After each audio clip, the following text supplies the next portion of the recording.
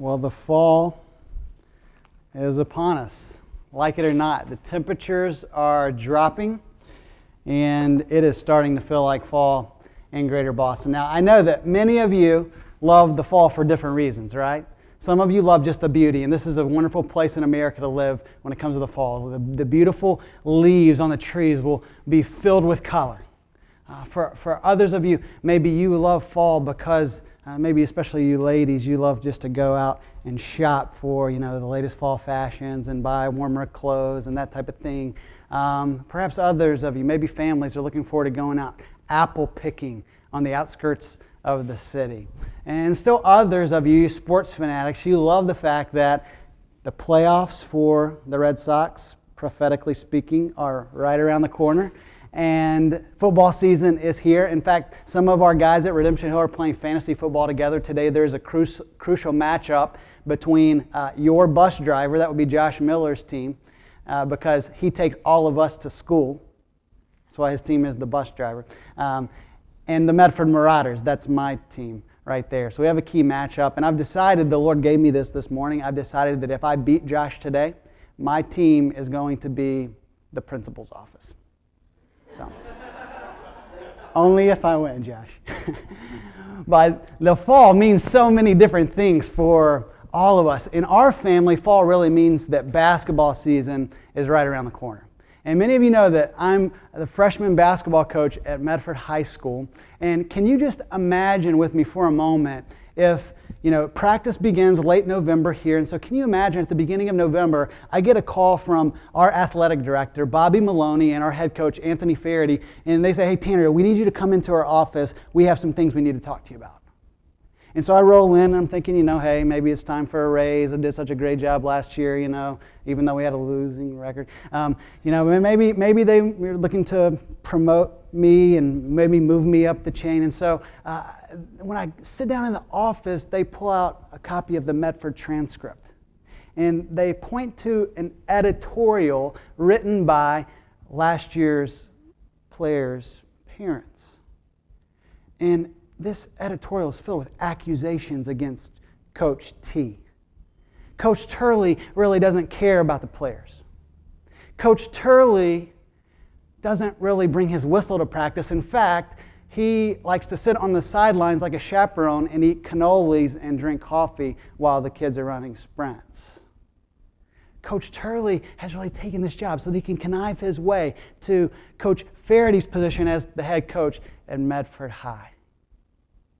And with these accusations, they say, "Tanner, look, we're not sure if all these things are true. I mean, we have seen you stop by Modern Pastry before practice several times, so maybe that's legit. But, we kind of hate to do this, but we are going to have to demote you. You're no longer the freshman coach this year. Your salary has been suspended. You have the privilege of being the manager this season. Okay, a.k.a. the water boy. And that at least gets you into the games free, but you have no responsibility as far as the team goes, and you have been demoted." Hopefully that's not going to happen this fall for Coach Turley. But this is exactly what happened to Jesus in the city of Colossae. You see, there were these false teachers among the Colossians that were giving Jesus a demotion. They were saying things like, Jesus is not fully God. They were taking shots at his character and his work. They were saying his work on the cross, his resurrection from the dead is not legit. In fact, it's not sufficient for your salvation. And so Paul has an answer for these claims in the book of Colossians. And what we're going to find in verses 15 through 23 is that Paul is going to answer these charges by elevating Jesus to his rightful place. He's going to speak all kinds of awesome and glorious truths about the person and work of Jesus Christ here in our passage this morning. And so what we're going to find is that Paul paints this picture of Jesus Christ as completely glorious. And I think if Paul were with us this morning, he would say, look, I don't want you just to simply have this glorious picture of Christ when you walk out of this room, but this glorious picture of Christ should do something to your life. It should cause you to worship and praise Him.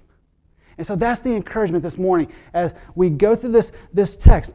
The encouragement is that we should praise Jesus for His supremacy in creation and redemption. Let's read Colossians chapter 1, verses 15 through 20. If you're using the Bibles that we provided for you, this is on page 983. You can move there as I begin to read these verses for us. Paul writes, He, Jesus, is the image of the invisible God, the firstborn of all creation. For by Him, by Jesus, all things were created in heaven and on earth, visible and invisible, whether thrones or dominions or rulers or authorities. All things were created through Him and for Him. And He is before all things, and in Him all things hold together. And He is the head of the body, the church. He is the beginning, the firstborn from the dead, that in everything He might be preeminent. For in Him all the fullness of God was pleased to dwell, and through Him to reconcile to Himself all things, whether on earth or in heaven, making peace by the blood of His cross. And so let me give us a few encouragements in light of this beautiful picture that Paul paints of Jesus here in Colossians chapter 1. Number one, the first encouragement is this, that we should worship Jesus for His supremacy in creation. Worship Jesus for His supremacy in creation. And what we find in the very opening line of verse 15 is that Jesus is the revealer. Did you notice that the text says that He is the image of the invisible God? I had a meeting, I had lunch with a new friend this week, and he doesn't even believe in the existence of God. It's quite sad to me, but there are many in our communities that doubt even the existence of God. And one of the things that he said, look, if God exists, it seems like He would reveal Himself to us. His notion was that God is like playing a cosmic game of hide and seek with His creation. And I tried to humbly and levelly explain that God has revealed Himself generally in a variety of ways. One, through creation. Psalm 19 says that the heavens are telling of the glory of God, and the expanse tells the work of His hands. God has also revealed Himself in our conscience. So we have this moral conscience, this judge that gives us a sense of morality, of right and wrong. And beyond that, you say, well, creation and conscience, that doesn't tell us exactly who God is or how we can relate to Him. You're right. And so God has revealed Himself to us specially, that we call special revelation. Through His written word, He has spoken, He has revealed His word through His prophets and apostles that we might know Him. But then He has also revealed Himself not only through the written word, He has revealed Himself to us by His living word, Jesus Christ. In the beginning was the Word, and the Word was God, and the Word was with God.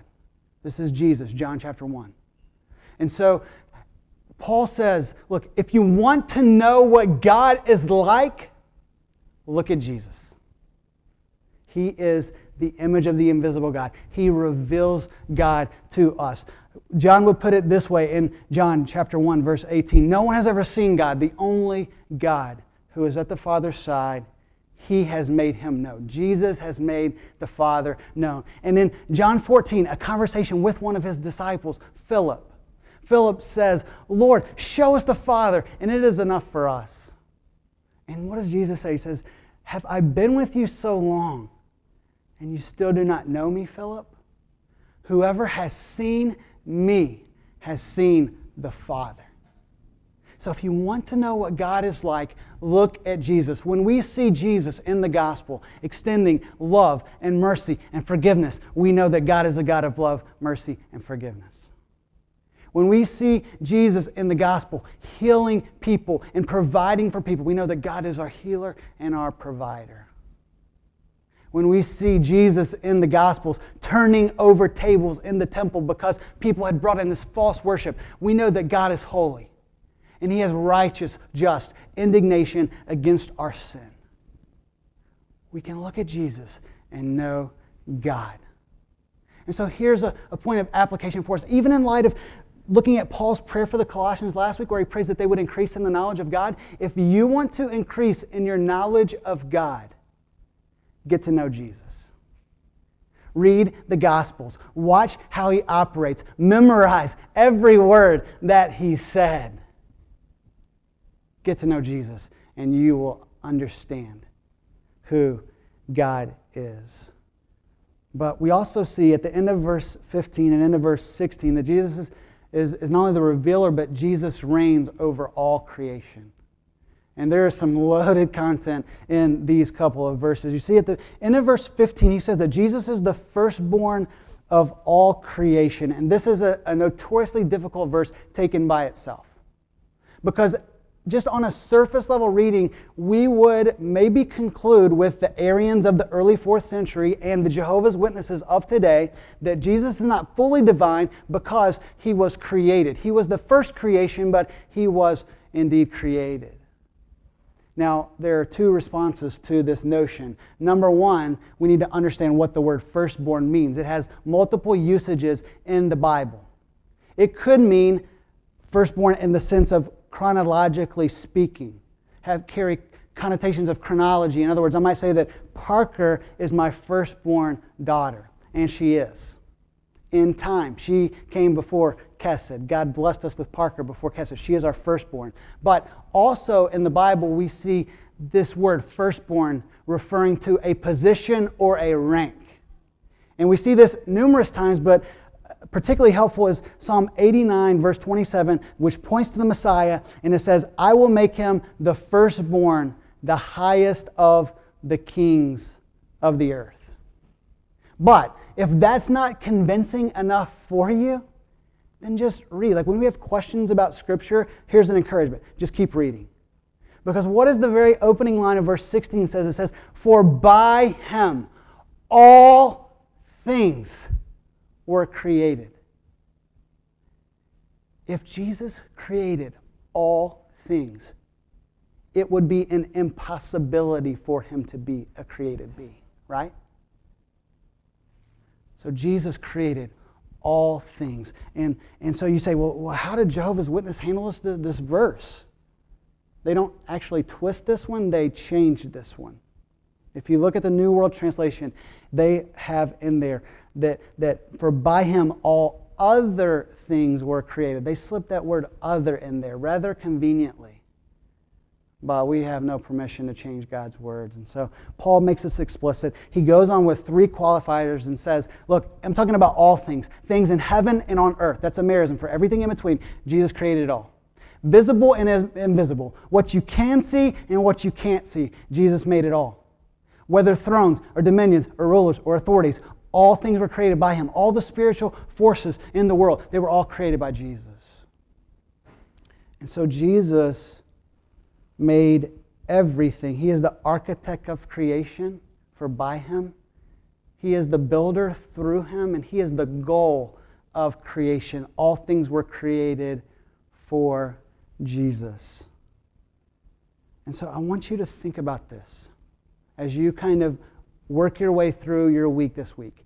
Every blade of grass, every grain of sand, every leaf on a tree, every creature that moves, your dog, your cat, the ants in your child's ant farm, they were all made for Jesus, and so were you. Some people are wondering, man, why on earth am I here? Why am I living this life? What's it all about? And the Bible clearly tells us that we were made for God. We don't exist to chase paper, to have the nicest car, the nicest pad, the newest designer clothes. This is not why we were created. We don't exist so that we can have the best spouse or the best job or the best friends in the world. We exist that we might know and live and love Jesus. And so this is why we would put on our T-ad that we have launched around the city, particularly on the Orange Line, the bus systems around here. A statement by St. Augustine that says this: "You have made us for yourself, O God, and our hearts are restless until they find rest in you." And so let me ask you this morning, do you realize that you were made for God? And that apart from God, apart from chasing any other passion or pursuit in this life that would supplant the rightful place of Jesus on the throne of our lives, whatever that thing is, it's not going to ultimately satisfy you. Never. It does not have the potential or the capacity to satisfy you because you were not made for that thing or that pursuit. You were made for Jesus. And so if you want to fulfill your created purpose, live for Jesus. Your relationships are for Jesus. Your work is for Jesus. Everything in life is for Jesus. And then in verse 17 we see this, that not only is Jesus the creator, but He is also the sustainer of His creation. Look back in verse 17. What does Paul say? He says, "And He is before all things, and in Him all things hold together."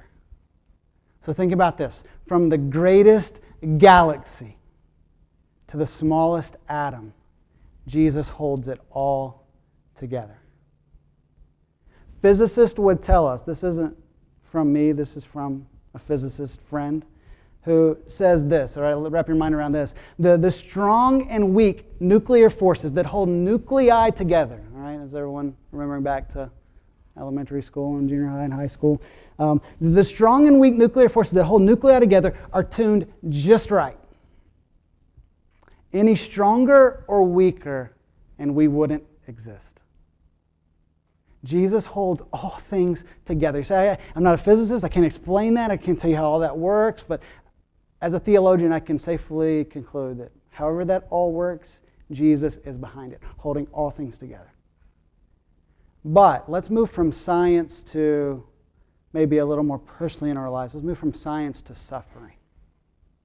Jesus says, in this world, you're going to have trouble.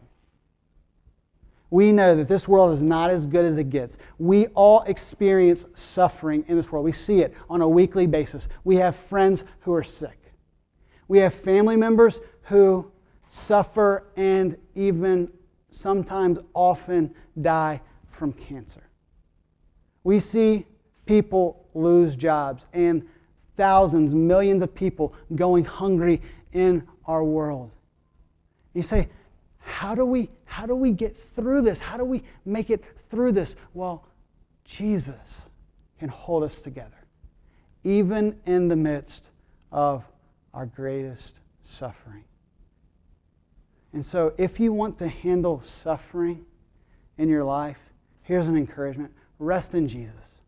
Know that Jesus has everything in the palm of His hand. And even in the greatest moments of suffering and evil, Jesus is still in control, sustaining all things. You say, convince me more. Well, just look at the cross. There was never a greater moment of injustice in all of human history, and there was never a greater moment of love and redemption than in the cross of Christ. God was working through human evil to bring about the greatest good. So Jesus sustains us in our suffering. We see in verses 15 through 17 that we should worship Jesus for His supremacy in creation. But then number 2, here's a second encouragement for us this morning. We should worship Jesus for His supremacy in redemption. Let's read verses 18 through 20 again, where Paul writes, "And He is the head of the body, the church. He is the beginning, the firstborn from the dead, that in everything He might be preeminent. For in Him all the fullness of God was pleased to dwell, and through Him to reconcile to Himself all things, whether on earth or in heaven, making peace by the blood of His cross." And so what else do we learn about Jesus from verses 18 through 20? Well, number 1, Jesus is the head of His church. As the head of His church, Jesus is the leader of His church. Not the Pope, not pastors, not deacons, not the First Impressions team or the music and media team or the children's workers downstairs. Jesus leads his church. He guides his church. He gives direction to his church. But also as the head, he also sustains and gives sustenance to his people that they might live for him. And so our church will thrive as long as we stay connected to Jesus and submit to Jesus. You say, well, what does this look like at Redemption Hill? Well, Jesus is the leader of this church. He's the, as Peter calls him in his little letter, the chief shepherd.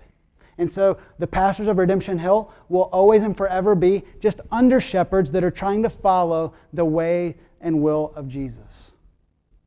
To get very practical, if at any moment we as pastors teach you something that Jesus did not teach, or ask you to do something that Jesus did not ask you to do, then don't listen to or follow us. Listen to and follow Jesus. He is the head of the church. And so if you want this church to thrive, submit to Jesus. He is the leader and head of his church. He keeps us moving forward. And then at the end of verse 18, we then see that Jesus is supreme over all things. He teaches us in a couple of ways. First off, he says that Jesus is the firstborn from among the dead. You say, what on earth does this mean? This is, I think, maybe carries both connotations that we talked about earlier, that not only in time, but also in rank and position. Jesus is the firstborn from the dead. In other words, Jesus was the first to be resurrected, to never die again. And his resurrection guarantees the resurrection of us all. But then also, you say, well, what's the big deal about that? Well, the resurrection of Jesus is what gives him the prominent place to be preeminent in all things. Paul says that he might be preeminent, or as the NIV says, this is where we get our whole title for this whole series through Colossians, that he might have the supremacy in all things. And so Jesus is to reign supreme over all. I mean, we think about, there are a lot of great rivalries in this world, right? You have Apple versus Mac, or PC, wait, that doesn't work. Apple versus Microsoft or PC, right? Okay, yeah, that was nonsensical. You have the Yankees versus the Sox, right? You have peanut butter versus... No, not really. Okay. We have all these great rivalries in the world, right? Jesus has no rivals.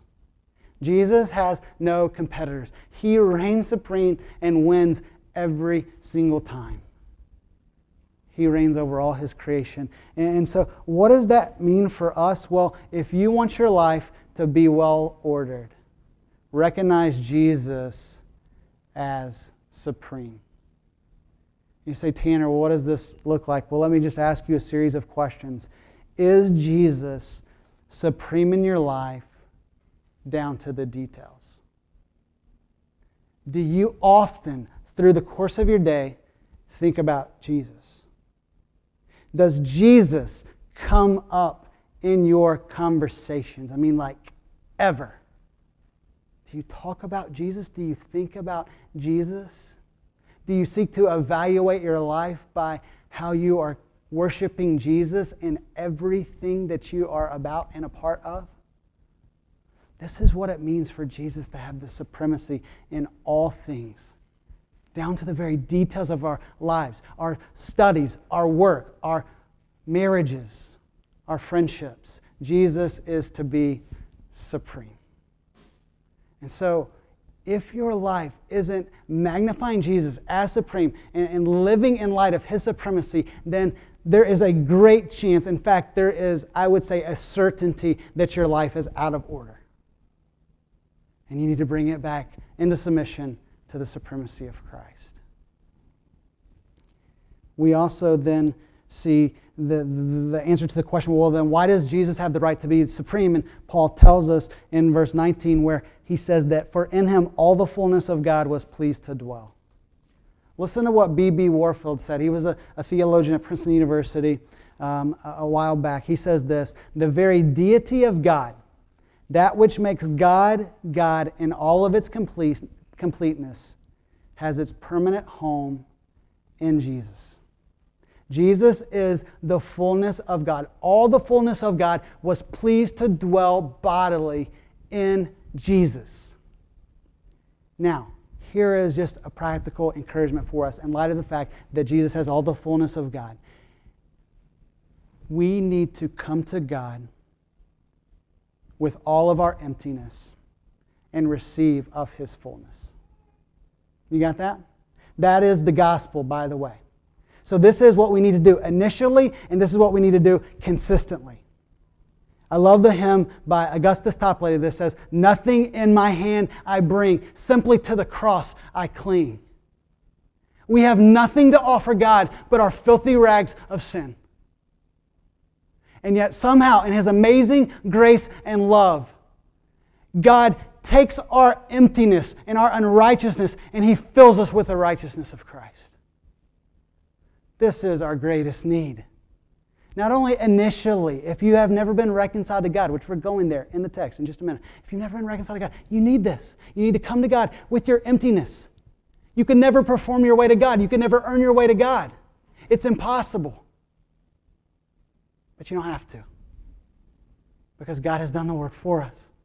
He has sent Jesus to live the perfect life and die a cruel substitutionary death for us, on our behalf, that we might become the righteousness of God. And so take all of your emptiness on a daily basis and be filled with divine power by coming to Jesus. He will fill you. Peter talks about this. His divine power has given us everything we need for life and godliness. And Paul will even tell us later in Colossians that of His fullness we've received it. In an amazing and mysterious way, we receive the fullness of God in Christ. So let's keep being filled by coming to Jesus. And then finally, in this section, Paul will tell us that Jesus reconciles all things through His cross. You say, now, what on earth does this mean, Tanner? Verse 20, this is a heavy verse, and this is an awesome verse. Because Paul says, look, and through Him to reconcile to Himself all things, whether on earth or in heaven, making peace by the blood of His cross. Now, let's just get a little theological here. This is not teaching universalism. The belief that all people will, in the end, be saved and be right with God. This is not what this passage is teaching. Even though it says all things will be reconciled in Him through His work on the cross. So, well, then what on earth is it talking about? Well, I believe, for a variety of reasons, that Paul is pointing us forward to the ultimate redemption and restoration that is coming in the new heavens and the new earth. You say, well, convince me. Here, let me give you just a few reasons. Number one, we've seen that Paul is hammering here. This is a very high Christology. He is pointing to the transcendence and the ultimate sovereignty of Christ. So there is a very transcendent tone here. But then number two, every other time the phrase all things is used 5 times in these 6 verses. And all 4 other times it's talking about all of creation. Things in heaven and on earth. He says it again right here in verse 20. And so what does this mean? Well, then the third argument would then come into play. What does it mean that He's making peace by the blood of His cross? Well, behind this word peace is the Old Testament Hebrew understanding of the word shalom, which means flourishing as God originally intended. So listen to this. Not only are our lives all messed up and broken because we no longer relate rightly to God because of our sin, but also the effects of the fall affected everything in all of creation. Romans 8 tells us that the creation groans, longing for the glory of God to be revealed. And so I believe that verse 20 is pointing us to exactly what Romans 8 is talking about, the glory of God that will be revealed when Jesus unites everything and reconciles everything in Himself. And that may mean reconciliation for some, but subjugation or judgment for others. But He will reconcile and make everything right. That's a good way to understand verse 20. He will right every wrong, make everything right according to His goodwill and pleasure. And so what a beautiful picture of Jesus. He reconciles everything through his cross. And so a final encouragement here would be, if you want to make sense of our world, cling to the cross of Christ. Jesus will right every wrong that we observe under the sun. Finally, not only should we worship Jesus for his supremacy in creation, his supremacy in redemption, but here's a third and final main encouragement for us. Worship Jesus by continuing in the redemption you have received. Read verses 21 through 23 with me, if you will. This is what Paul writes, and he gets specific about reconciliation. Verse 20 was reconciliation in the global sense. 21 through 23 is reconciliation in the personal sense. And this is what he says to the Colossians. And you, who were once alienated and hostile in mind, doing evil deeds, he is now reconciled in his body of flesh by his death, in order to present you holy and blameless and above reproach before him, if indeed you continue in the faith, stable and steadfast, not shifting from the hope of the gospel that you heard, which has been proclaimed in all creation under heaven, and of which I, Paul, became a minister. And so look at what Paul is doing here in these three verses. Number one, he is reminding him, as he loves to do, he is reminding them of what their life looked like before they were reconciled to God. He says that they were not holy, they were separated, alienated from God. Why? Because they were hostile in both thought and action to God. We all, apart from grace, rebel against God in our mind and in our actions. Now, thankfully, and this is the gospel, God does not leave us in that spot, but he gives us the opportunity to receive reconciliation. And how does he accomplish this? It is through the body of flesh of Jesus, pointing again to the cross. So when Paul says making peace by the blood of his cross and by his body of flesh in verse 22 and 20, he's saying one and the same thing. He accomplishes this through Jesus and his death. But why did Jesus die? Like, what's the purpose here? He says, in order that he might present you before him holy and blameless and above reproach before him. So think about this. One day, we who are in Christ will stand before God. This is an amazing thought. We will stand before God one day, and he will count us holy and righteous, set apart for him. But not only that, we will be blameless in his sight. That means all of our stain, all of our sin, even after we become believers in Christ, we still have sin. We still battle our flesh. We still wage war against the flesh. And all of those stains will be spotless. We will be blameless before him. And added to that, we will be above reproach. In other words, no one in all creation can level a charge against those in Christ. But how do we get from here to there? And this is how Paul would tell us in verse 23. He says, if indeed you continue in the faith, stable and steadfast, not shifting from the hope of the gospel that you heard, which has been proclaimed under heaven in all creation, and of which I, Paul, became a minister. And so this is a great verse on what perseverance looks like. In other words, those in Christ must continue with Christ. And the beautiful thing that we know from reading all of Scripture is that the same grace that gets us into the Christian life will keep us in the Christian life if we truly know him. You say, well, it looks like in the church that you have a lot of people who profess to know Jesus, but they don't really live for Jesus, and have they fallen from grace? Well, what we would say with Jesus and John and others, that those who were among us and went out from us proved that they were never really of us. They never really experienced grace. And so Paul gives us a great motivation in verse 23 to continue in the faith that we've received. And so let me, again, give one final encouragement here, point of application. If you want to continue in the faith, fall in love with Jesus. You see, here's the danger of this morning. We've studied, again, one of the key passages on the person and work of Christ in all of the Bible. And what could happen is this, is that we could fill our little educated, or maybe somewhat uneducated minds about Jesus, and we could really balloon with knowledge of Him, and it may not change our life at all. To grow in our knowledge of Christ does not necessarily mean that we will grow in our love for Christ. But yet to know Jesus truly is to truly love Him. If we see Him for who He is, we will want to know Him more, follow Him more, love Him more, pursue Him in His Word, go to Him in prayer, gather with other people who belong to Jesus, be about Jesus' mission of redemption. In this world, we will want our lives to be all about Jesus.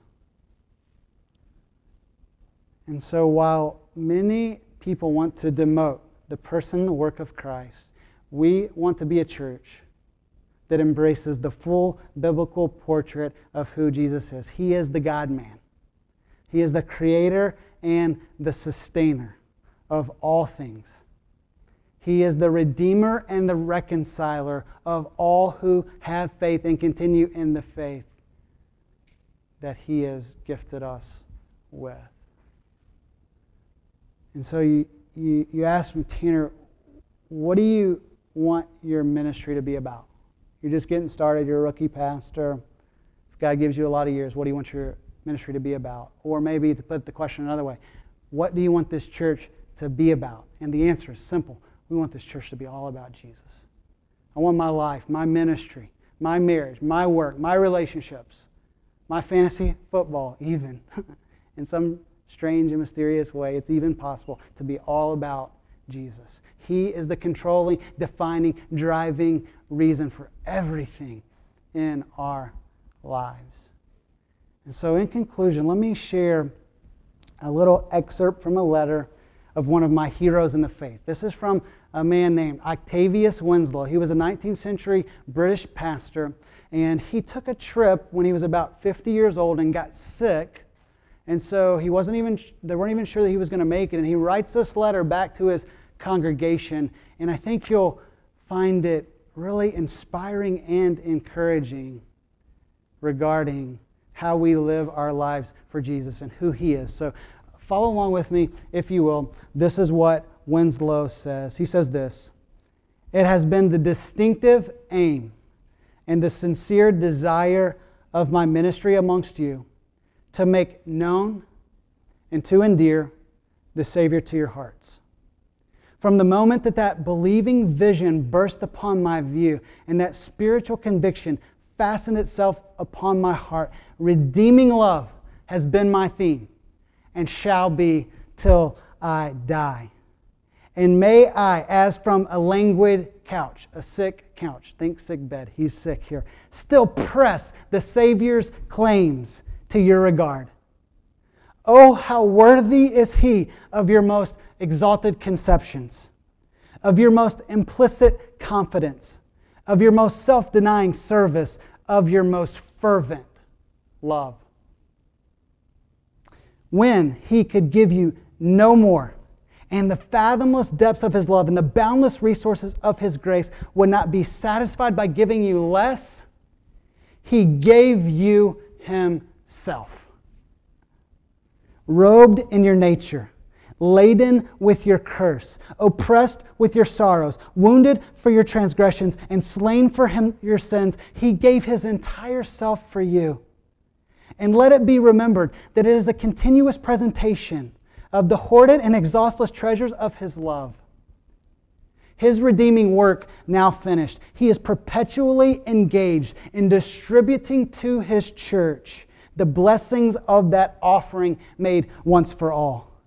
He constantly asks your faith, woos your affections, invites your grief, and you repair with your daily trials to His sympathy and with your hourly guilt to His blood.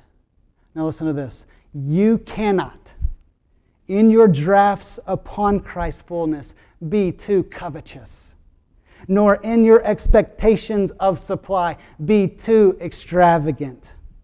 You may fail, as alas, the most of us do, in making too little of Christ, but you cannot fail and making too much of Him.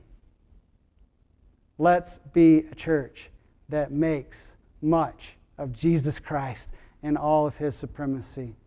Let's pray. God, thank you for this morning. Father, we pray that you would receive glory through your truth falling on our hearts and changing us, transforming our hearts that we might love you and live for you and glorify you with the lives that you have given us. And so, Father, we do that so imperfectly. And that's why we need your help. That's why we need your grace. That's why we need to come to your fullness. So help us to expect much from you, to know that you have an exhaustless treasure of supply to fill us and keep us that we might live our lives for you. We pray these things in Jesus' name. Amen. Let me do this before we respond by singing a couple of songs. I just want to put a final kind of personal invitation to everyone in this room. I don't want to assume that everyone walked in here with this reality being true of your life, that you have been reconciled to God through the work of Jesus. And so if you don't know that you have a relationship with God through Christ, if you've never received Jesus as the Lord of your life, if you've never accepted His work for you and kind of ceased of your own strivings to be accepted by God, then today is a day where you can say yes to Jesus. You may be wrestling, man, is God real? Has He revealed Himself? Has He made a way for me to relate to Him? And all of the answers are right there in the text. And so if you're wrestling with that, you take that connection card and just put a check on the back. I want to explore more about what it means to know Jesus in Christianity. If that's you today, if you are maybe in that place where you've rejected Christ for so many years of your life, but today you're saying, man, this makes sense. I need Him. I'm separated from God, but through Christ I can be brought back to God, then please let us know that there is no more important decision we can make in life than to get connected to God through Jesus Christ.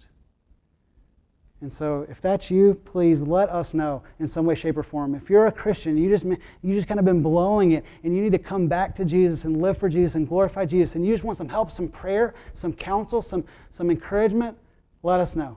Write that on the back. We'll pray for you. We'll meet with you. We'll encourage you. We need this. This is what the church is all about.